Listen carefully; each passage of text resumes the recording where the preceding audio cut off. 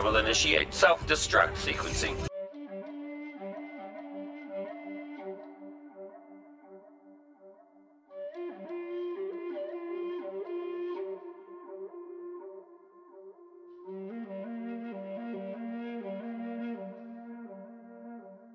Blue Harvest, baby!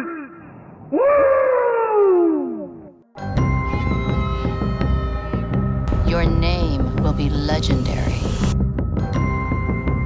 Bounty hunting is a complicated profession. I like those odds. The Mandalorian. You are a bounty hunter. I will, of course, receive the reputation merits associated with the mission.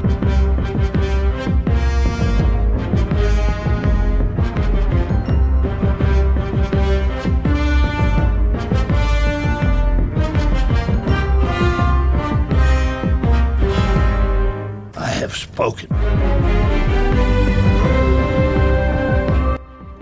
Welcome to episode 230 of Blue Harvest. I'm your host, Halls Burkhardt, and this is our first of two shows that we're doing this week, because we live in a fucking golden era of Star Wars content. We have a new episode of The Mandalorian to talk about, Chapter 7, The Reckoning.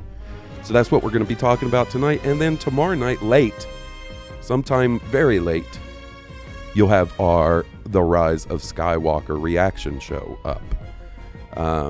But seeing as young William Witten himself is in the process of getting everything, arranged and in place so he can leave the family for an evening to come watch a Star Wars with all his nerd buddies, he's not here tonight.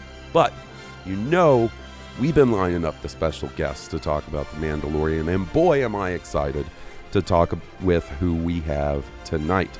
You guys should know him very well. If you've ever looked at a piece of Blue Harvest artwork and thought, damn, that looks cool, wow, that looks neat, that's because of this guy right here, artist extraordinaire and my good friend, Mr. Evan DeChellis. Hey buddy, how are you today? I'm good, man. I'm excited. We're so close to a new Star Wars movie. I got to stay up late and watch an episode of a new Star Wars TV show last night. I played a Star Wars video game today. It's just incredible. It's going to be really hard, whenever we get into 2020 and we just have that dry period, after we just had some of the best Star Wars, marathoning we've ever had. I know I think it's going to be quite a while before we have that boom, boom, boom, mega hit, yeah. A triple A single player Star Wars video game experience, followed by the first live action show, followed by episode 9. It's crazy. It's crazy. Yeah, and what an experience though that triple A game was with Fallen Order. Oh my God. Did you finish it? I did actually, finally. Yeah, I know we were texting about it, and I was trying to be cool and not, because I know I buckled down and really sped through it. Within 2 weekends. So I was trying not to ruin anything for anybody. So how'd you like it now that you got it all wrapped up? I loved it. So I think I finished it probably in 3 play sessions, because whenever I actually put it on, I couldn't stop playing it. And obviously I won't get into spoilers because some people haven't even had the chance yet. But some of the things that they do in there is kind of crazy, because it's Dave Filoni level lore, you know, and I'm shocked that Respawn went there. Yeah, that to me tells me that they probably worked real closely with the story group. Mm-hmm. And it interfaces real nicely with a lot of cool stuff in Star Wars. And brings some new, lore elements, ancient Force stuff to it, too, that I thought was really cool. Yeah, it definitely does. And also getting to see some of the planets that we have, seen in maybe in different forms before. Yeah. Kind of crazy. Yeah, different planets and different species that we've only seen in animated. Now, I know this isn't live action, but it's closer to a live action version of a Lasat than we've seen before. And I thought it looked pretty cool. Yeah, they did a good job with that. It actually makes me want to see it. I know Zeb made me want to see it in live action, but I was kind of worried about that. Mm-hmm. But seeing how Fallen Order did it, I think that they could definitely pull that off a lot easier. Oh, absolutely. Well, on the subject of Fallen Order, there was an interesting little bit of Star Wars video game chatter this week. Oh, really? First up, Respawn is already hiring people to work on a quote-unquote third-person Star Wars action-adventure game. Oh, Fallen Order 2? That's got to be what it is, right? Oh, man. So, I was talking about it with a friend of the podcast, Aaron Boyd, and we were kind of going back and forth. And honestly, I think the turnaround on a sequel for that game could be fairly quick. Meaning, if I had to guess, that'll be their holiday 2021 release, which would put it about 2 years out, which is, pretty standard fare for a sequel to that type of game. I think the Tomb Raider games released every 2 or 3 years or so or something like that. Yeah, I think so. Yeah, I definitely think, basically the way I look at it is the same way that like God of War that just came out took 8 years. You already have the assets now. You have how the gameplay feels. And those are the hardest parts to figure out. And now that you have that and have all these character models and stuff, it's more of a story thing. And then sort of, okay, how do we take this sort of the next level, like gameplay wise with powers and stuff? Exactly. Like just build up on the solid foundation you already have built for this game series and just iterate on that. New planets, new enemies, new powers, new story, obviously, and you're off to the races. So I think it is very possible that we see that sequel in about 2 years. That seems pretty likely to me. I think so too. And I had a question actually for you regarding that. So how do you think that they handle, like, I don't know, how sometimes in the video game sequels, they hit you with the stripping of your powers to re-earn them, and that's usually easier than sort of making you, like, kind of designing around the abilities they gave you. How do you think they'll handle that? I was kind of wondering that, because I felt that Jedi Fallen Order did a really wonderful job slowly introducing new powers to you and then integrating those new powers into like the puzzle and traversal elements in the game. The thing that always bugs me is they have to find some weird video game logic to the story to do that. And I don't know. To me, there's a few ways you go about it. You do some weird Force stuff where, your character gets stripped of their powers and has to rebuild. I don't know that I'm super interested in that. Or you do a new character. That would be interesting. Like they're sort of like anthology series. Right. Like maybe it's not Jedi Fallen Order 2. Maybe it's Jedi such and such. The title is Star Wars Jedi. And then the preceding subtitle or whatever is, the title of the game, and sort of places. For all we know, it could be set in a completely different era. I have a feeling with the way things lined up that it'll probably be a direct sequel to Fallen Order, and people have seemed to like those characters so much. Yeah. And then I guess your third option would really be to just start you off with those powers and then add to your powers, like add a couple of new ones. And I wonder what that would take away or add to the gameplay if you already start with that toolbox you end the first one with. That would be weird. Yeah, I don't think that it would be too bad. I guess really what it comes down to is from the moment that we have basically everything, whenever we were playing the game, like, did it still hold up?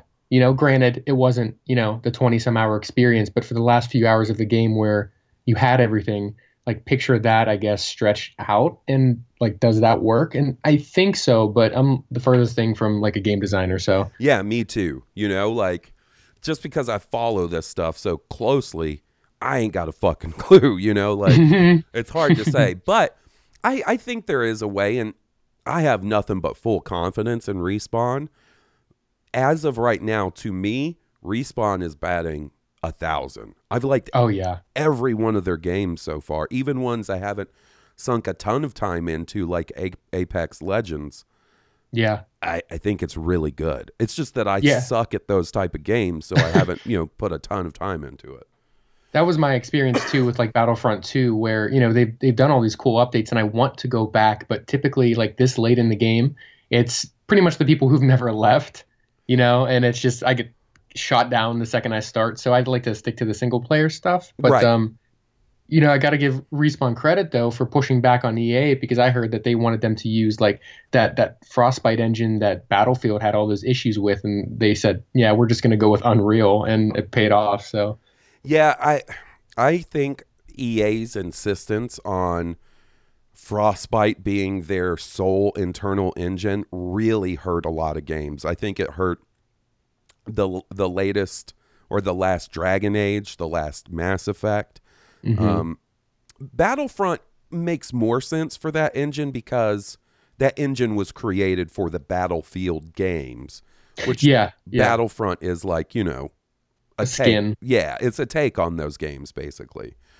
But yeah, I totally agree. I think when you have an engine as versatile as Unreal, like why not just use that? I understand that you're paying less money out if you develop an engine internally, but if that engine becomes unwieldy and leads to problem, like you're trying to shoehorn genres of games into an engine that doesn't really work. Like another example, Anthem had a ton of problems. Exactly. So yeah, I'm hoping they become less strict about that. And I think the sales of Jedi Fallen Order have to show them that if they allow the developers under their wing to do what they think is best, it can lead to good results. And also that there is a high demand for high quality single player experiences without microtransactions, without, like nickel and diming us. Like, I think the demand is out there. And if they just get their head out of their ass, I think the next few years of the EA Star Wars contract could go much more smoothly than they have. I think so too, and I bet you that EA probably showed, Lucasfilm and Disney something past Fallen Order as well to kind of convince them like this isn't a fluke, like we do have a plan. So that's my assumption, because Disney said that they seemed really encouraged about EA and wanted to continue business with them. So that's my hope too.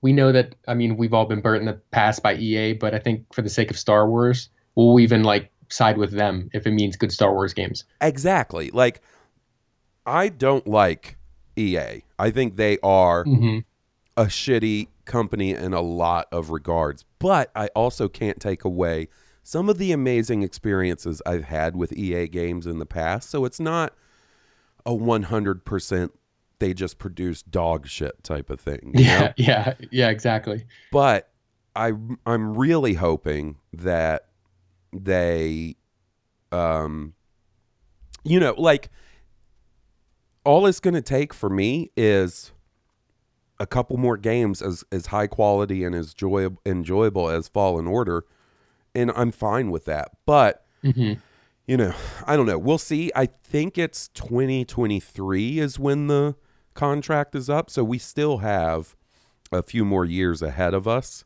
and whether that gets extended or whatever, we'll see. I do know another thing that sort of came out this week is apparently another studio under EA Motive, is working apparently on a Star Wars game that's probably coming out next year.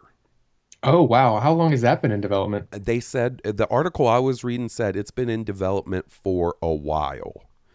Okay. Now, EA Motive, when I was doing some research for tonight, because I knew you were going to be on and you would be a good candidate to talk about this kind of stuff, all I could find that they'd really been involved with, they worked with EA and DICE on Battlefront 2 quite a bit, and maybe even Battlefront 1. They were also working alongside Visceral, when Visceral was still around, on their Star Wars game. So I don't know if we're looking at something they salvaged out of that Visceral project, if this was a project, that they were working on the side, and now it's in the forefront. But the quote I read is that they're working on a quote unquote unique Star Wars game. Now, what that means, I don't quite know. Yeah, I really hope it's not something like, I mean, you know what? I take that back. I guess Anthem isn't bad. It was just the execution, not the concept. But I could see a live service Star Wars game, maybe that's similar to like Destiny. You know what I mean? That feels unique enough that it's not something that I think we've seen from Star Wars before. So clearly they're not going like the Fallen Order route. Right. And Battlefront, has already had two iterations, so it's probably not that. So I feel like live service is an option, but then I feel like you set yourself up for that microtransaction territory again. Yeah, You know? and unfortunately, there's nothing EA or and like, I also feel like EA gets focused on a lot when it comes to the microtransaction debate, when Ubisoft just as bad, Activision just as Yep. bad. Like these huge mega game companies, they want nothing more than to be able to sell you a game for $60 and then get another $60 plus on top of that out of you because of microtransactions. Exactly. And I think that they probably loved all that Battlefront stuff that did happen because it basically made EA the poster child, if they weren't already, for that type of egregious stuff that they're all guilty for. Oh yeah. Yeah, and it took a franchise as big as Star Wars to make as big of a splash as it did, but it was far and away not the first time we've seen anything like that as egregious as that, Oh yeah. Yeah, that Reddit thing really blew it up. Yeah, and like I definitely don't disagree that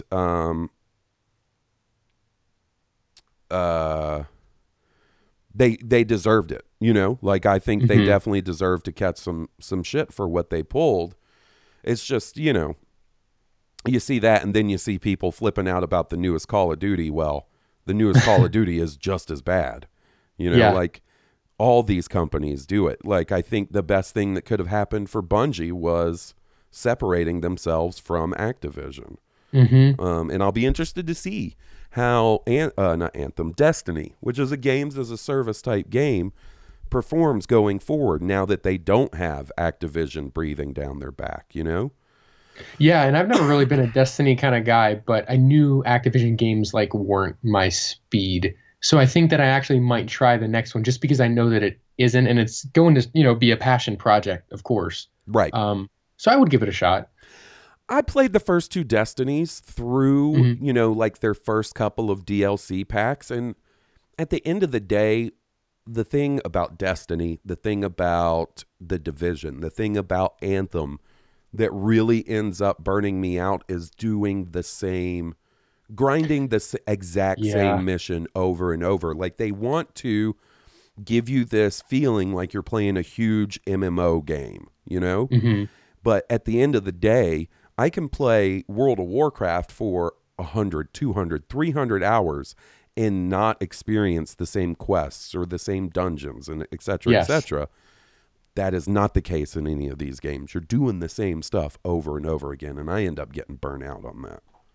Yeah, I'm the same way, and that's actually what ruined like the Assassin's Creed games for me too. It was just the same thing, climb to the peak, register it in your thing and, see the cutscene. It just formulaic and, lack of creativity, honestly. But as far as this game and the unique take, I mean, I think it's exciting, especially because if it does look like it's having problems, they potentially, I don't know how often, the companies do this with their own studios, but they could lean on Respawn for a little bit of help because they now have something proven in their back pocket. So maybe they'll trust them, to kind of help them if worse comes to worse. But yeah, who knows? And that's the kind of the vibe I've gotten from the way some of the EA inner workings work. Obviously, like we said earlier, I don't know for sure, but it seems like they do kind of work along with each other quite a bit. And assist people. Like I know sort of famously on Mass Effect 3, DICE, the company that made Battlefront 2, that makes the Battlefield games, assisted them with sort of the shooting mechanics in that game to help them sort of fine tune them and make them feel a little more weighty and a little more impactful than they did in the previous game. So, I hope you're right. I would expect that if if there is a Star Wars game coming next year, I don't know, maybe E3 would be a good candidate for that to find out about it. Yeah, that would make sense because if it has potentially a holiday release date, like that would be perfect for them because they don't have a movie anymore in that slot, you Right. know? And they could just say, hey, here's a Disney Plus series, maybe Cassian or Obi-Wan, depending. And then here's a game. We don't have a movie yet, but we have stuff here. Yeah. So, Yeah, I mean, I don't know. I kind of wonder if it would get revealed before E3. The interesting thing is we don't have a celebration in April because for the past 3 games, they've done the initial reveal at Celebration in like April. ooh. Then they've done like the gameplay reveal at E3 a couple months later. And then, the game's out that holiday. So, I don't know. They also don't have a D23 this year, No, right? no. Yeah, so they're kind of empty in that first quarter. Yeah, and then, obviously, if it's a holiday release, Celebration in August, that's way too late to reveal. Oh, yeah. So, I don't know. It'll be interesting to see. I'm really looking forward to seeing what a quote-unquote unique Star Wars experience is in their mind, Yeah, I'm looking forward to it. And I will say they've earned a little bit of goodwill from me, like from the consumer side with Fallen Order. So I'll give them the benefit of the doubt until proven otherwise. So fingers crossed that it is exactly, hopefully the quality of Fallen Order. If Yeah. not a little bit lower, I would accept something lower, just because it was so good. Yeah, and honestly, playing Battlefront over the past couple of weekends, because after I finished Fallen Order, I was really itching for some more Star Wars video games. And then, they brought out sort of that Celebration DLC that just unlocked all the cosmetics for you and stuff. So I got that and jumped back into Fallen Order, and it is a completely different game than it was 2 years ago. And I have to commend them, like with as much shit as they caught. It would have been real easy to just not support that game to the level they've supported it over the past 2 years. Like, Oh, yeah, totally. I thought they already were going to give up on it. Like whenever they mentioned like the Anakin, Grievous, and Obi-Wan DLC, I thought that would be their final rollout, and they just haven't stopped. no, in fact, today I booted it up and played on a planet from Episode 9. And I was playing as Rey in her Episode 9 gear. It was pretty neat. I got to give That's it to 'em. awesome. All right. So, you mentioned Disney Plus just a few minutes ago. Why don't we discuss the matter at hand, and that is Episode 7 of The Mandalorian, The Reckoning. Before we get into the nitty-gritty about the episode itself, how have you been finding the series so far? I have been, excuse me, I've been liking it a lot. I was really surprised at how good the quality of it is being the first TV show. Like I thought there might be more growing pains, at least based on also what we saw at Celebration, that maybe it would take some time for them to get to that level, but they had really brought it. And I don't see too many like cracks with the illusion of it being like a TV show. And that's encouraging. But in a way, it kind of reminds me of like the X-Files. Like, do you remember whenever they would have like those overarching UFO narratives, which was like the main story, and then they would have those Monster of the Week episodes? Mm-hmm. It kind of reminds me of that, where like you have this Empire stuff, but then you have, a couple episodes like 2, 4, 5, and 6, where it's like the bounty of the week. And then now this week, we've just got back down to business. So I like that they really break it up like that. So you're not inundated with just like one theme. And you get to see like a bunch of different aliens and bounties and planets. And it's just pretty much more than I could have expected from it. So I'm pretty blown away. Yeah. I got to say, we're about to have a special guest join us, buddy. Will is going to jump on. He just texted me. Oh, nice. Yeah. I got to say, even on the quote unquote, like, I hate using this term, especially with the show, but I think it just sort of it's a catch-all term to say like the shows that don't necessarily tie into the overall like Empire plot you're talking about.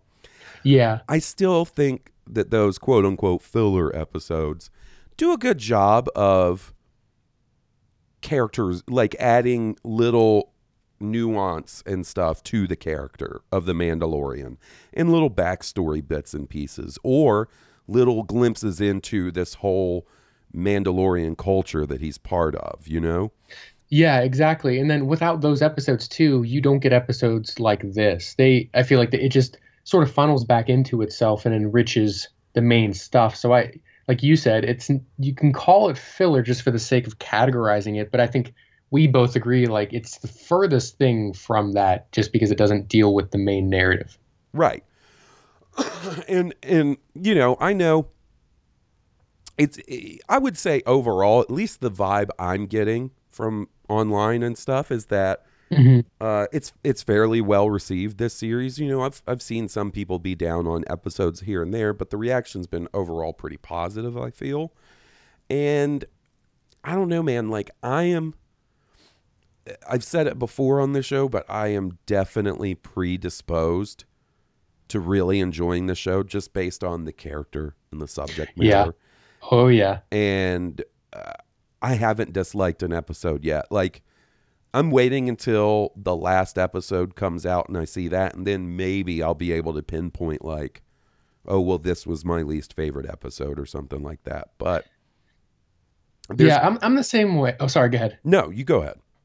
I was going to say I'm the same way with that. Like, even if there is maybe a low point in the season, if the season isn't done or there is still, you know, maybe some beats in season 2, I can't ever really feel like I'm fairly judging it in the same way that, like, if somebody asked me my feelings on this, you know, new sequel trilogy, I couldn't give them a fair answer because it's not fair to judge a 3-chapter story on 2 chapters, you know?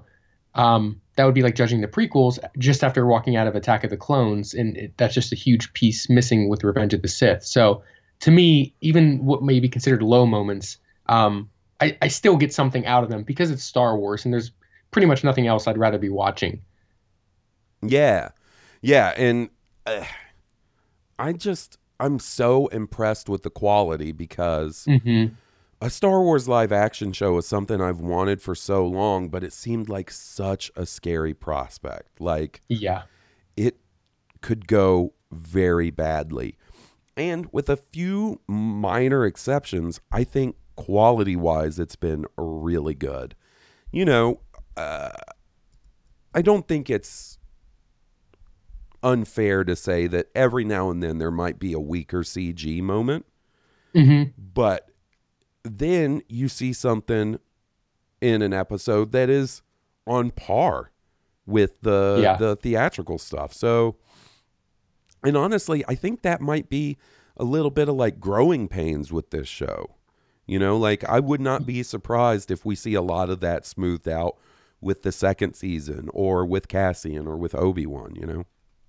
Yeah, for sure. I mean, like looking at the Mudhorn, which looked insanely good, like things like that, you know, and the same way we were talking about video games, you can also carry some of that animation stuff over, you know, to the TV series as you sort of build this library of like these creatures and things like that that are going to be repurposed for a new series, you know, and you kind of learn more things about them and more iterations of them become more and more polished. So yeah, and just look at, I know it's obviously not a 1-to-1 comparison, but look at Rebels, look at Clone Wars, and look at how their quality increased as the series go on.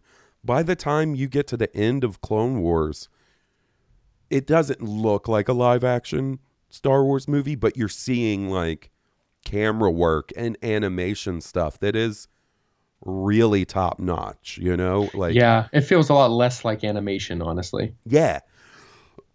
So I'm really excited to see where they go, you know, going forward and next season. And I think it's a really good idea to take one of the directors from this season who is a fucking rock star, no less. Oh, she's unbelievable. I know. And then give her the Obi-Wan series and say, this is your series, knock this shit out of the park.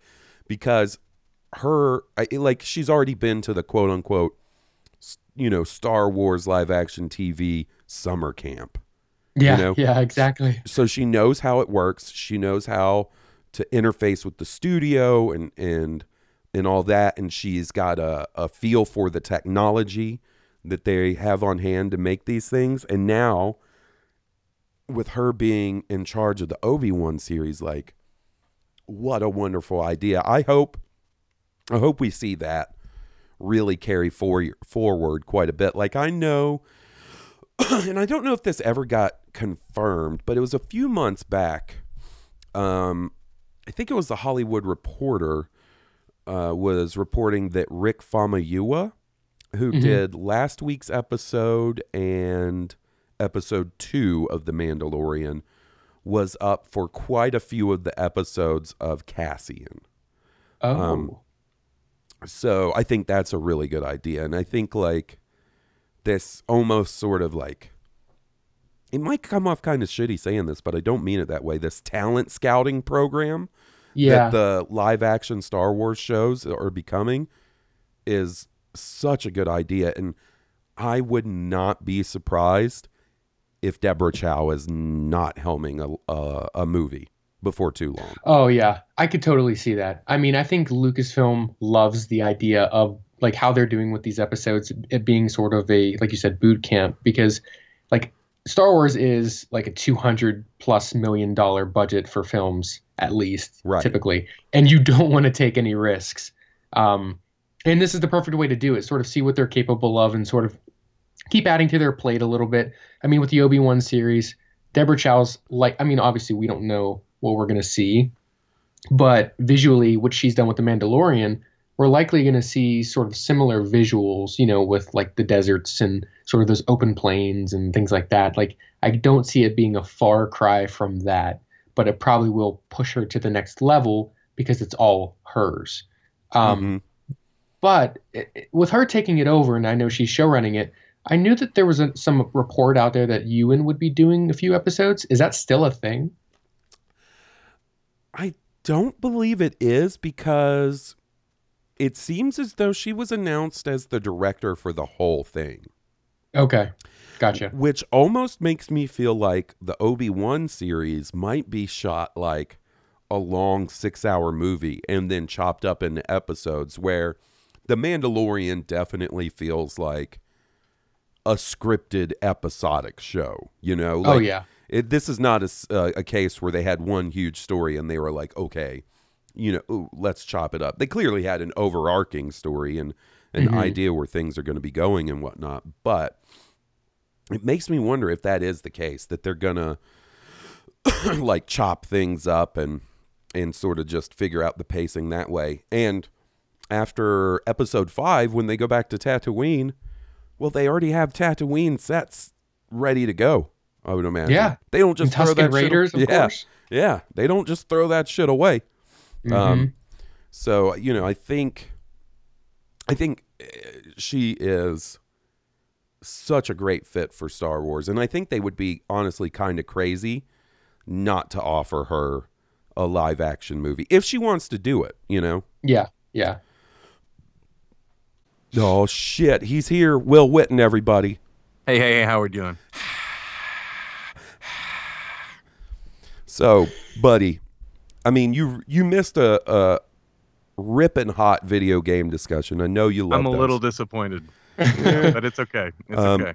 And we got Will Evan's feelings on the sort of first 6 episodes of The Mandalorian. So you came right in time to discuss episode 7 of chapter 7 of The Mandalorian, The Reckoning. Will, buddy, what are we thinking? Let's get this discussion rolling. Just kind of blown away, honestly. I kind of expected him to gather a crew, and it went back and gathered, the people he could trust.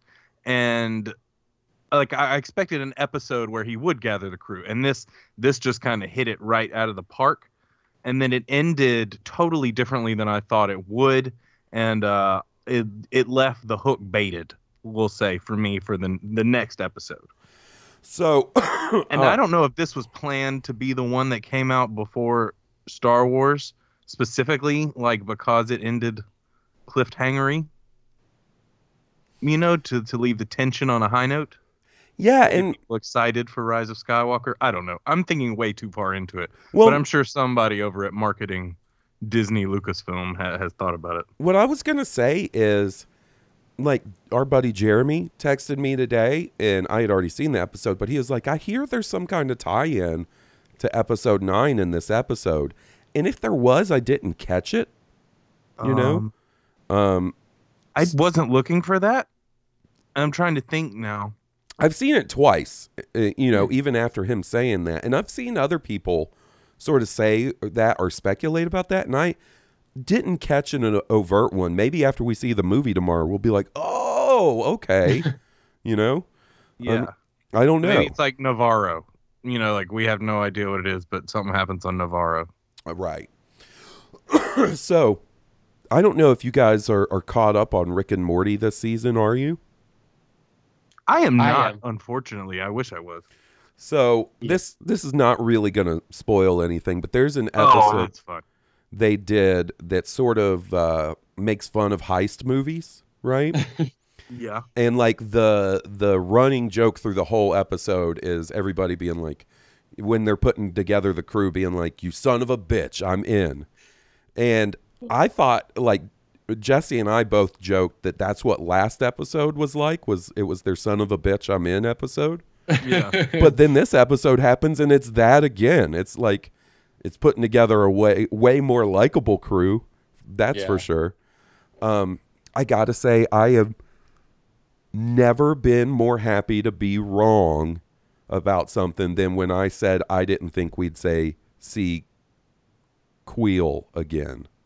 Mm-hmm. Nick Nolte, the Ugnaught. Like, I thought he was done after episode 2. So when he went back to get him, I was so excited. Yeah, right. Yeah, I didn't expect that. I genuinely thought maybe not all 3 of the characters in the crew would come back, but I thought maybe Cara Dune would. But I definitely didn't expect Quill, and maybe IG-11, but definitely not all 3 of them. Yeah, and the fact I knew, I had a gut feeling IG-11 would be back, and when he popped into the tent to offer them tea, I was so excited.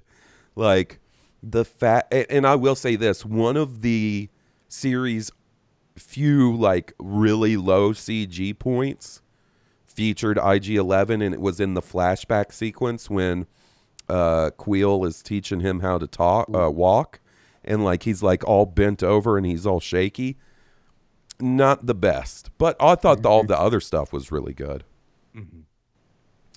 Maybe that's the episode 9. Like maybe the reprogramming of the droid from kill to protocol or protocol to kill.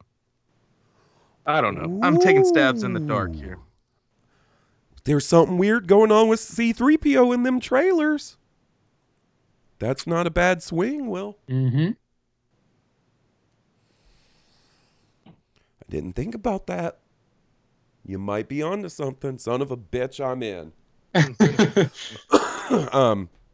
How long do you guys think it is before IG-11 starts kicking ass again? I kind of thought it was going to be this episode. I did. Yeah. I kind me of too. assumed, was it Queel would make it back to the ship, and then IG-11 would dispatch anybody that showed up. But kind of think maybe. So, you know, obviously we're doing full spoilers, but I think maybe IG-11's going to find dead Nick Nolte, and that might set him off. he'd be Yeah. a revenge bot. He may even show up to save the day, honestly, from them being pinned down. I didn't think about that before. Yeah, they did say that he was still programmed for protection. Yeah. So, yeah, he may show back up into town and help them out of their tight spot they're in. I thought it was a little weird, and I think it is probably because they're saving it for next episode, but no mention of the Mandalorians that came to help the Mando on Navarro. Well, Yeah, I like- mean, what's his name? Carl Weathers talked about it a couple times. Well, did he specifically mention anything that happened to them, or like?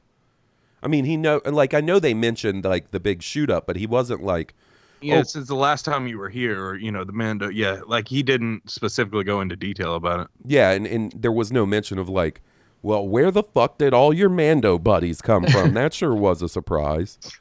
Yeah, I think they want you to think that maybe they're gone because they said they were going to leave at the end of episode 3, but we still have that one shot from one of the trailers that hasn't happened yet, and that involves, them in some way. Yeah. At least I think so. Yeah, I'm hoping that is not going to be a heartbreaking flashback that we get next episode. I'm real worried about all those other Mandos. Mm-hmm. So, Those aren't people you need to be worried about, by the way. I hope not. Mandalorians can take care of themselves, by the way. I hope he makes it back to that forge and gets some more of those like homing kill darts. The whistling birds? Whistling birds, yes. Well, he is out, and he needs some more. Carl Weathers definitely has a couple of blocks of Beskar on him still, I'd imagine. So yeah. He if you notice, he's wearing the same jacket with the same bullet hole in the chest. Yeah, I thought that was a great detail. That was cool. I totally missed that. That's a nice touch. I also really liked getting more of a look at the planet of Navarro, because we've, kind of been confined to just the town area. So we got to see like the lava fields and stuff. Mm-hmm. And when they're like camped down for the night, like they're using the lava and the coals from the lava to build their campfire. Like I thought that was a nice little touch and stuff. Speaking of that campfire scene, I was so stressed about those poor blurgs. Oh my God, those poor blurgs. Right. Oh, that ruined me. Those giant pterodactyl assholes that swoop in that apparently have poisonous claws as well. Yeah, did you see how the second one died? He just grabs him on the back and squished. He just gets crushed, that poor little guy. He gets crushed guy. under the dead one. Oh, that sucks. I didn't realize that. That's brutal. Evan, buddy, we'll kick this one over to you to get this discussion started. What did you think about the scene? So they camp down for the night. The pterodactyls show up. There's like this really pretty terrifying scene of them like, trying to defend. And then Carl Weathers gets scratched on the arm, and Baby Yoda heals him, which they kind of alluded to in episode 2 when the Mando was fixing himself up and Baby Yoda kept trying to reach out and touch his arm. I thought that was pretty neat. Yeah, that was. And what makes it interesting is I wonder if it's less about like what we thought at first was that it's a Yoda species and more about specifically his ability to force heal, because he tried to heal the Mando like before he really even knew him, and he barely knows, Greef Karga. And so to me, I wonder how many times he's done that, and that is what has made his value just absolutely skyrocket, is what I took from it. Yeah, I think next episode we gotta at least get some sort of hint on why they want that little guy so much. Mm-hmm. I don't think it'll be fully explained. I'm fully expecting Baby Yoda to carry over into season 2 at this point, because I don't know how quickly they could wrap up the Baby Yoda story in one more episode, considering where they're at right now. So I do want to know, like, what is it they want him for? And I think the Force healing is a good candidate for why they'd be so interested in him. Yeah, like Moff Gideon, whenever he mentions in this episode, and I thought it was really strange how emotionally he delivered the line, but he said about, the child that he means more to me than you can possibly imagine, or something like that. I wonder if, and I'm hoping that this is the case, that they're maybe going like a Mr. Freeze route with him, like as far as like Batman lore, where maybe someone close to him is sick and that's why he wants Baby Yoda.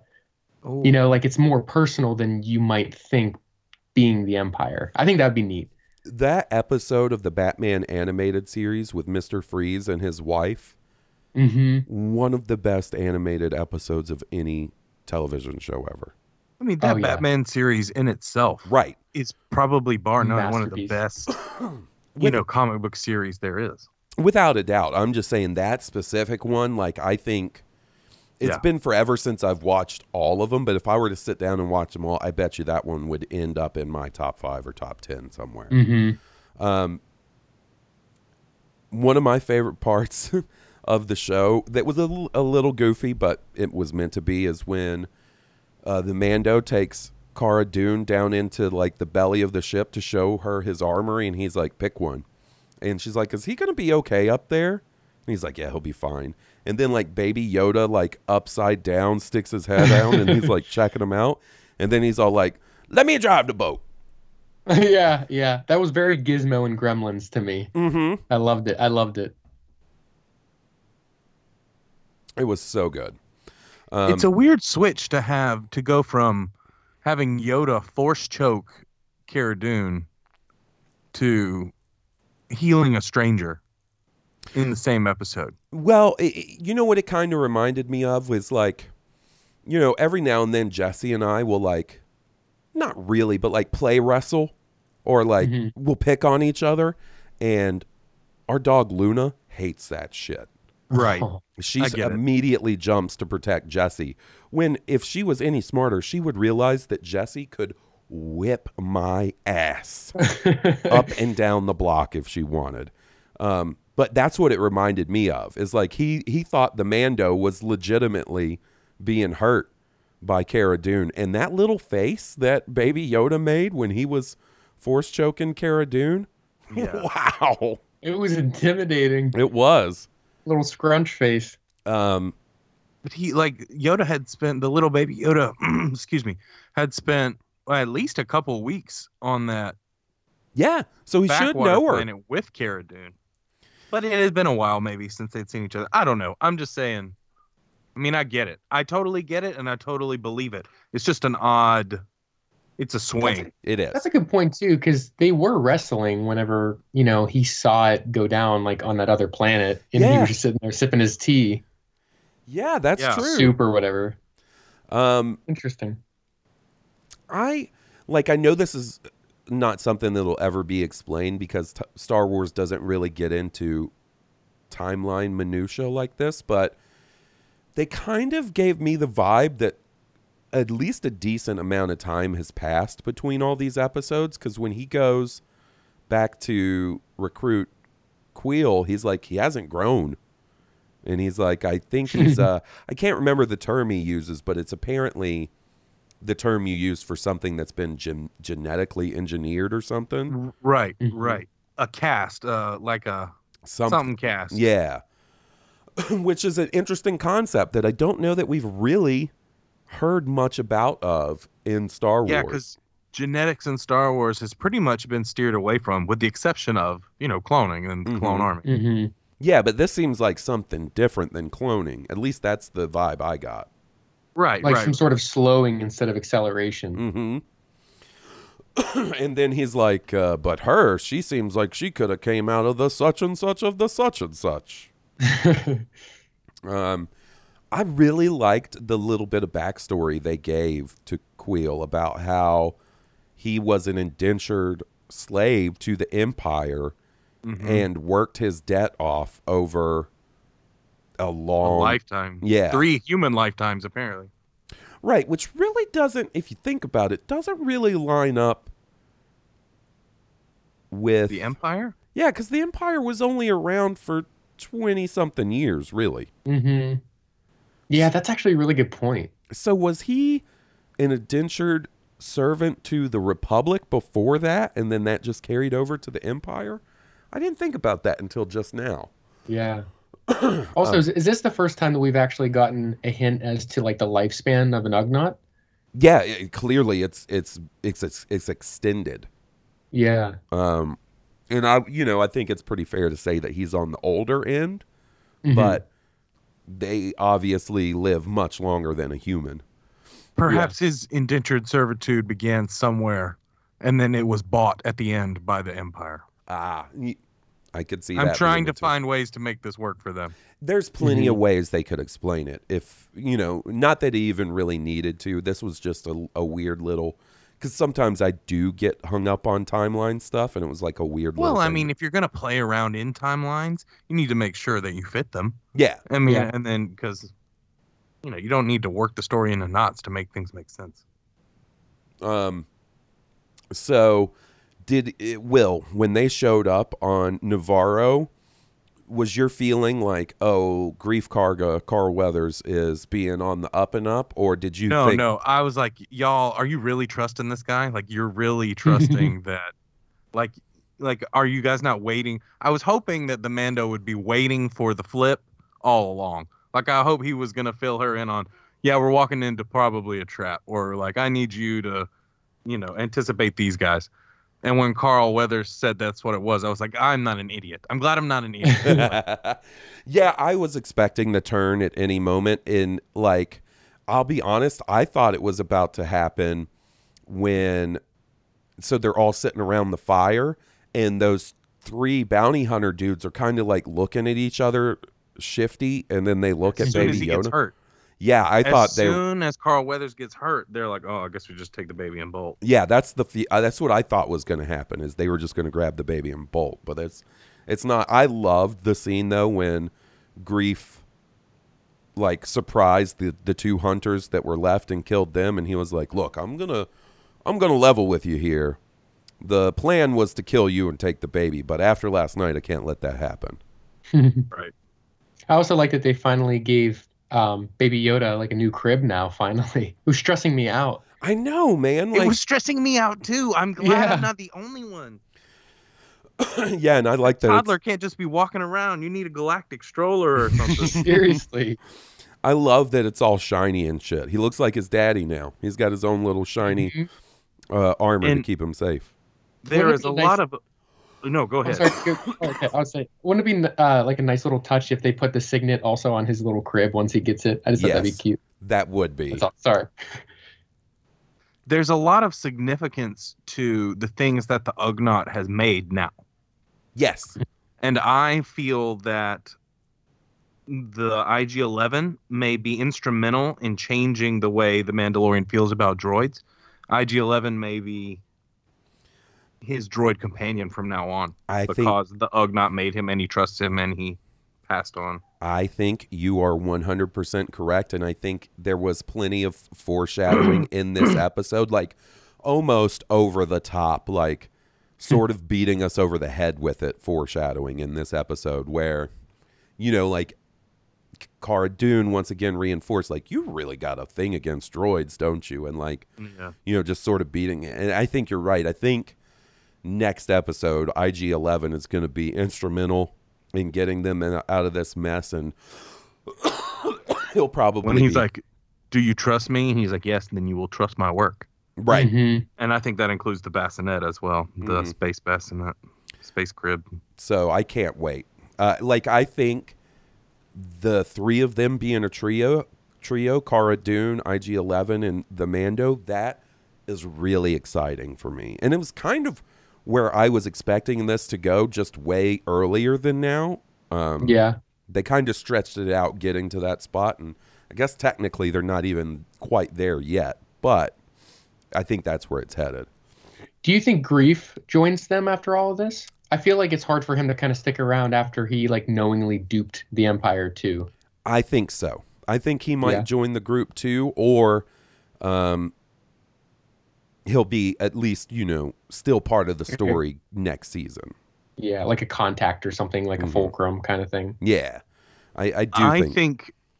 think he shows up at the end, maybe the end battle, like where all of his friends are called in to help or whatever. Yeah. Cara Dune is I didn't mean to interrupt you. I'm no, sorry. it's fine. I was just saying Cara Dune's acting is not necessarily as good as her appearance. Like, she definitely got the job because of those big ass biceps. But I mean, she does a good job at playing a heavy. You know what I mean? But there are some moments in her performance that seem weak. Am I the only one that feels that? So I can see where that comes from. I thought she was better this week than the first week. Agreed. Or the first Agreed. episode. And that's kind of why I brought it up, because I was kind of I said a negative thing, but what I meant to do was give her props for her acting this week. Yeah, I mean, I don't mean to get Hawes started, but I think she appears to be like an Oscar winner in comparison to the bounty hunter in episode 5. That dude, that fucking dude. Yeah, I definitely agree. And her first episode was directed by Bryce Dallas Howard, who, and I don't mean this as a slight towards her at all, is not as experienced as a director as Deborah Chow, who directed this episode. So I think what you're seeing there is maybe a difference in directors, and I definitely would. It may just be her character growth. There was more time for her character than maybe in the last couple episodes. There was a quicker pace in those last couple episodes. Yeah, and I actually liked that this episode was a little slower paced and then ramped up towards the end. Right. I think that's real beneficial, especially when you're going to leave it off on a cliffhanger. And I can only imagine that next week is fucking action packed. I mean, you have legions of stormtroopers, shiny stormtroopers, not all dirty and dusty, and death troopers. A Moff, who, like, I know we barely got him in this episode, but that's Giancarlo Esposito for you guys. He is fucking amazing. I'm so glad to see him in Star Wars. Agreed. My favorite part of the episode was when, they go in, they meet with the client again, Rip Werner Herzog. I know. I know it's a shame, but I think we're also lucky to have gotten as much of him as we did in Star Wars. Yeah. I also didn't think he was going to come back after episode 3, so this was didn't a nice either. surprise too. Yeah, it was. Yeah. And then when he shows up, when Moff Gideon shows up and the TIE fighter lands and its wings fold the way they did, that was so fucking cool. And the effect looked so good. Like, you could put that in The Rise of Skywalker and not blink twice seeing that effect. No, not at all. It was so good. And I'm here to tell you guys now, you have never seen somebody listen as closely to a character's footsteps as I did when Moff Gideon stepped out of that TIE fighter, because that's been the prevailing theory, not prevailing, but one of the prevailing theories about who the mysterious person was at the end of episode 5, was that it's Moff Gideon. Well, guys, Moff Gideon definitely did not have that Spurs sound. The Boba Fett hope is still on the board. I thought about that the second I saw him walking Hawes. And one of the other things I made note of was, if he was, let's just hypothetically say he was that person at the end of episode 5, and if you were that hot on the trail of the Mandalorian, like, why go to the trouble of having Grief lure him back in? Like, you would just take care of it then, Right. Yeah, I at this point, it's definitely not him. Like, I don't know who else it could be besides Boba Fett at this point. So, which makes me think we'll see the female assassin again as well. Mm-hmm. Yeah. I hope so. The real question is if that gets expanded on any next episode, or if this is, if that's going to be the slightest little teaser we get in season 1 and we don't hear anything about it again until season 2. I think both are a possibility. I guess we'll just see. I'm telling you right now, if season 2 ends, right, hear me out, guys. Everything's wrapped up. Baby Yoda is fine. The Mando and his new buddies are on the Razor Crest. They're taking off through space on their next adventure. They're just about to hyperspace out, and the camera pulls out. And what do you see flying behind them but Slave One? Ooh. Credits. Bum, bum, bum, bum, bum, bum, bum, bum, bum, bum, bum. Oh my God, you would blow a gasket. Blow something. I was gonna go there, but I was like, I don't know if I should. Blow something, someone. Pick my TV up over my head and smash it out of excitement. Something's going to happen. Tamora Morrison, is that the actor that played Jango Fett? Mm-hmm. Do you think he'll play Boba Fett? I don't know that if we see Boba Fett in the show, if Tamora Morrison will be in the suit. But if we see Boba Fett without his helmet, I want it to be Tamora Morrison. Yeah, me But too. if he's in Mandalorian regalia Boba Fett, I want him to be the voice too. Yeah. And I Yeah. just, I mean- Oh yeah. were you going to say, Evan? I would say real quick, as an actor as well, isn't Tamora Morrison sort of around where Boba? Okay. I fucked up. The batteries in the recorder died. What were you saying, Evan, about Tamora Morrison's age? Oh yeah. So I was just wondering if age-wise, where Ewan McGregor is sort of fitting nicely with Obi-Wan timeline-wise, that does line up potentially nicely well with Boba, or would he be slightly older than what Tamora Morrison would be? I think it lines up perfectly. Okay. Like even either way, I think works fine. If you see an unmasked Boba, I think Tamora Morrison would look rad. If it's just his voice, obviously that's totally fine. And he came back and did the voice for Boba in the video games in like Battlefront and Battlefront 2.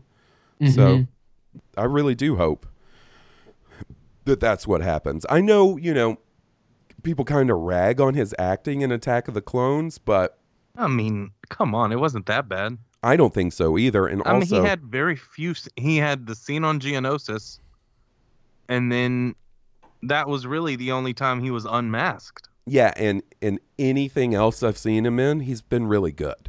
So Yeah. I think it's one of those things where like you can't hold everything Hayden does in the prequels against Hayden. Yep. You can't hold everything Tamora Morrison does. I mean, it's Jango Fett. I mean, he played a tight-lipped mercenary, like a stoic, tight-lipped Yeah. mercenary. Like, I mean, he played him wooden because those kind of characters are like when they're being dodgy and stuff. And he also, being like all those clone troopers, they're basically bred to not have emotion. So it's like that role was limited as it was anyway. Yeah, And the only time you ever saw him was in the facility eating and stuff. Like, it's not like they needed a bunch of emotions. Like, anytime they were fighting, they had their helmets on and stuff. well, and you also see him as Cody, right? In Attack of the or Revenge of the Sith, a few unhelmeted times. Okay, then. Yeah. But, and I know there's a lot of people out there that are big Daniel Logan fans, and I am too. I think he is like if you ever see celebration panels with Daniel Logan and stuff, he's crazy. He's a lot of fun. Like, he's very energetic. He loves the fact that he's Boba Fett and things like that. And a lot of people would like to see him play Boba Fett, but I think this particular area of the timeline, that's a case where it doesn't really work. Yeah. If we were going to see Boba around, say, the Solo movie era, then yeah, you could do Daniel Logan then. I'd be fine with that. But Yeah, of course.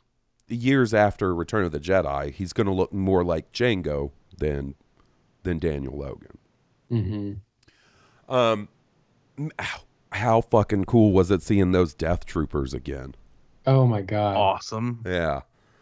Yeah, I really like, because it seemed like it's been sort of this thing in the Disney era of Star Wars where you introduce new troopers every movie, which is not something that's unfamiliar to Star Wars in general when you really think about it. But they've really sort of pushed the sort of now that the Star Wars cogs are turning again at Disney, there are toys to be made every year. right. And there's always, I was going to say, there's always seems to be like the signature trooper that's the Right. new trooper in the movie. Like Force Awakens, obviously, it's the new First Order trooper. Rogue One, it's the Death Trooper or the Shore Trooper or the Tank Trooper. They did 3. I'd say the Death Troopers were probably, the big ones, the big takeaways from that. They did the same Yeah. thing in Solo. There were a bunch of different troopers. Yeah, and in Solo, you had the range troopers and the whatever those guys, that one trooper type that's on the bike, and executioner troopers in The Last Jedi, Sith troopers in The Rise of Skywalker. So what I like to say, this was like a long spiel to get around, I like seeing all those different trooper types incorporated into Star Wars and things other than the movies they were introduced in, like seeing, What's really neat is seeing them all displayed in the beginning of Battlefront 2. Oh, There's with a all loading the helmets? screen. Yeah. Yeah, I mean, it's all the different ones. And if you look, it's like somewhat chronological because the Sith Trooper helmet's in the middle and it's the most prominently displayed. But if you take that away from left to right, it goes from like original clone, like phase 1 clone, all through the different clones, and then goes all the way down to the First Order. It's a really neat like loading screen splash image thing. It's awesome. So guys, There's Oh, sorry. Yeah, what are you going to say, buddy? You go right ahead. I was going to say there's one line in this episode that I think might be the funniest to me throughout the entire series so far. And it's whenever Werner Herzog wants to see Baby Yoda for proof. And, Grief kind of panics and he's like, he's sleeping right now. He's resting. And then he says, like, real seriously, we will all be very quiet. And he looks around. Like, it's just so funny that he still considers Baby Yoda's rest. Yeah. One of the funnier sort of memes I've seen come out of this episode was they said, this is me every episode of The Mandalorian. And it was a gif of Werner Herzog saying, let me see the baby. And I was like, oh, that's pretty good. Oh, yeah. That's pretty good right there, guys. All right. So we're basically one episode away. Not basically. We're one episode away from the ending. This definitely ended on a cliffhanger. Poor Nick Nolte. Pour one out for him. The Empire has Baby Yoda. And can I say, when they're bringing the Mando and Cara Dune into the town and that one scout trooper is like, I'll give you 20 credits for the helmet. What kind of low ball shit is that? No wonder Mike Pappas. No wonder Mike Pappas's favorite trooper is the scout trooper. 20 credits for that helmet? Nah. I've looked those things up on Etsy. They go for way more than 20 credits. Oh yeah. So the Empire has Baby Yoda. Moff Gideon's in play with his huge army of stormtroopers and death troopers. Will, we'll start with you. How do you think this goes? Where do you think this goes from here? How did we wrap this up next week? Either IG-11, Cara Dune, and the Mando go in there and get that baby back, or they have to regroup. One or the other. It shakes down one or two ways.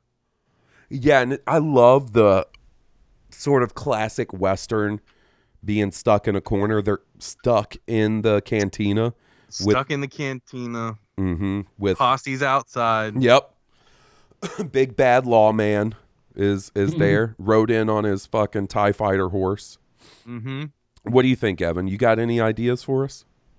I think it's probably safe to say, but I think Moff Gideon is definitely going to live. I think he'll probably be, for lack of a better term, like the Gus Fring of the series, potentially. At least as long as Baby Yoda is in play. But I think, and I hate to be cynical, but I think it's going to end with the Mandalorian still separated from Baby Yoda. Oh, no.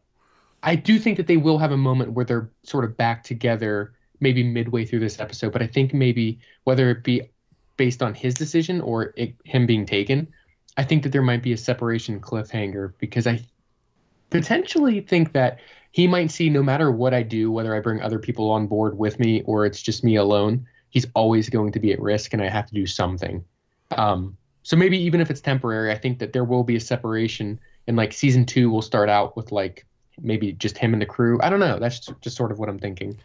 Buddy, I'm telling you, if they do that, I will be so anxious for an entire year. Because last night, I stayed up late to watch it. And when I got in bed, I was just laying there going like, nah, man, Baby Yoda's going to be okay. The Mando's going to, they're not going to do anything to hurt Baby Yoda. The Mando's going to swoop in and save Baby Yoda. He's going to be fine, man. Don't worry about it. Like, I had to calm myself down. And man, the tension that they built in that chase sequence with the speeder bikes and the blur. Oh my God. Yeah. Really well done. The fact that Quill wasn't even speaking made me nervous. Mm-hmm. He was just he didn't even have concentrating time. on writing.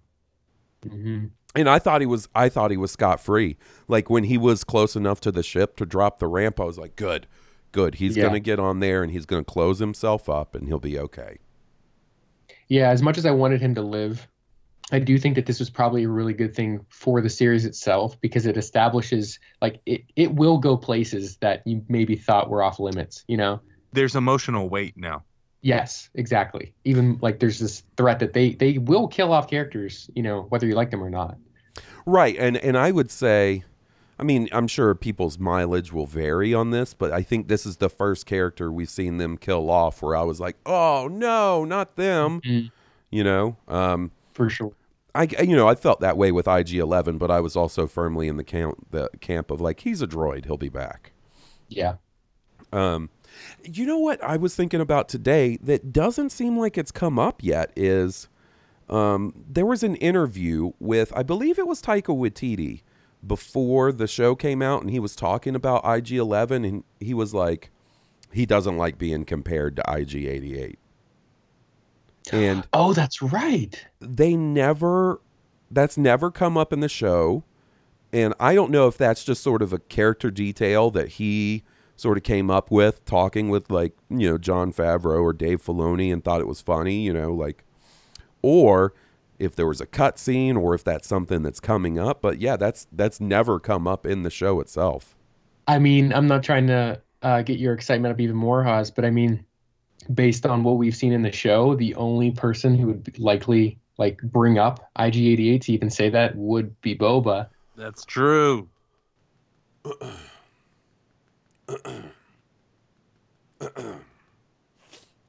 I didn't think about that. I didn't think about that one bit. Like, who else would be discussing him? You know, it would be somebody who was next to him for, you know, all those years. Dude, what if Boba saves the day next episode? Oh. The big bad Boba. And then what if it's not Boba versus the Mando for season 2? What if it's Boba and the Mando working together in season 2? Oh, that would be nice. I'm not gonna hang all my hopes on that Christmas tree. But That would be something. I mean, even if he was around for 1 or 2 episodes and then sort of left, that would be nice. I just, like you said, I don't want them to just bring him back just to kill him to, you know, sort of shut the door on that. I think that would be such a foolish move. Such a waste. yeah. Yeah. And you know, I think they've shown especially after seeing this episode that like you can't count anybody out necessarily in this show. You know, I guess the jury's still out on Fennec Shand, but IG-11's back. Cara Dune's back, although she didn't die. And I mean, it was a no-brainer that she would come back. Like, it's one of those things. Like, sometimes I'm a little torn because of how closely I follow this stuff. That, like, you know, I knew at the world premiere for The Mandalorian, like, Jon Favreau was saying, well, these three just spent all day filming season 2 and was talking about Pedro Pascal, Gina Carano, and Carl Weathers. So you knew, like, oh, well, they'll be back, you know, like. Yeah. So, yeah, I'm really looking forward to seeing where it goes. I'm really looking forward to seeing Star Wars tomorrow. Oh man. my goodness. I've been trying not to think about it all day. Right? Every time I was like, oh my God, Star Wars is tomorrow. I was like, don't think about it. Don't think about it. Don't think about it. I know, man. It is going to be fun. And guys, like, this is going to end up being sort of a shorter episode, but, you know, we got another episode coming tomorrow, so we're not going to do emails and stuff this episode. I just wanted to get these two fellas together and talk about the Mando. Will, I'm so glad you were able to jump in for the episode 7 talk. Oh, I'm me glad too. you guys caught me up. I appreciate you waiting on me. Evan, buddy. Yes. Oh, I did have one thing I wanted to ask you before we go. We've talked about absolutely. it. The possibility for some kind of crazy moment or cameo in the flashback scenes with young Mando. Yes. What do you think about that? Do you have any crazy theories? Because the further we get away from the last time we saw that, I wonder if it's actually going to happen or if they're going to do anything with that. But it just seemed like the perfect setup for some kind of surprise moment. Yeah. You know, I was thinking about this like back whenever it happened and listened to a few episodes of Blue Harvest and thinking to myself what I would want. And going along with what I would want and maybe what would make sense is like, what if Hayden isn't in episode 9, but we've been seeing him because what if it's him as General Skywalker? You know what I mean? Just coming and saving during the Clone War era. That's why he's been so involved with press. So rad. And if they do that, if they do him or Obi-Wan, I want them in their Clone Wars regalia with like the armor pieces and stuff. Yes. Oh, that's so sick. I want to see that in live action so bad. That's my dream. So cool. All right, buddy. Well, before we go, why don't you tell everybody where they can follow you, where they can check out your artwork, all that good stuff. Like I said at the beginning, guys, if you've ever been like, oh man, that's a really cool piece of Blue Harvest artwork, or a cool shirt, or a cool sticker, or etc., that's because of this man right here. Yeah, absolutely. So my art is on thechellisart.com, and I'm on Twitter at @thecellist25. And soon I will have a nice new piece of Blue Harvest artwork, which was created by Haas concept-wise. So whenever it comes out, don't give me too much credit. Haas came up with the idea, and it's brilliant. No, give him all the credit. Just because I have a dumb idea, Evan literally reaches a spectral hand into my stupid brain, and he uses like his thumb and his pointer finger, and he just grabs it and gently pulls it out. And he's like, oh, is this what you're thinking of? Yeah, that's a cool idea, but doesn't this look cooler? No, it all starts with your inspiration. But other than that, I have a board game that I'll be promoting a little bit more and more as the months go on. So if you're interested in that, you can follow my Twitter as well. So yeah, and guys, when that board game is up and ready, you better be ready for the full Blue Harvest promotional assault. I'm talking Will and I recording commercials. We should get it and we should play it on air. Like we should play a game awesome. and put it on the Patreon or. It's going to happen 100%. So guys, thanks so much for listening. If you're listening to this tonight or tomorrow before you see The Rise of Skywalker, I hope you go. I hope it's fucking everything you want. I hope it's awesome. You have the best time. I know I'm excited to see it. Stay tuned. We're going to be discussing that on the next episode, and then next week we'll be wrapping up The Mandalorian, and then I don't know what the fuck we're going to do. I'm a little nervous about it. I'm sure there will be things to talk about, but I am a little nervous. We'll see how it goes. If you like the band that was kind enough to provide the music for a theme song, they're Stoned Cobra, and you can find them on iTunes, Spotify, or at stonedcobra.bandcamp.com. Leave us a 5-star iTunes review if you haven't already. And we have a Patreon if you want to support the podcast for as little as $3 a month. We have a ton of bonus content available on there. In fact, I just before we started recording posted the latest episode of Masters of Harvest Kasi with our buddy King Tom. So check that out if you want at patreon.com/Blue Harvest Podcast. And until technically tomorrow, this has been Blue Harvest, and I'm your host, Halls Burkhart. And I'm Will Whitten. I'm Evan DeChellis. May the Force be with you. May the Force be with all of you. May the Force be with us.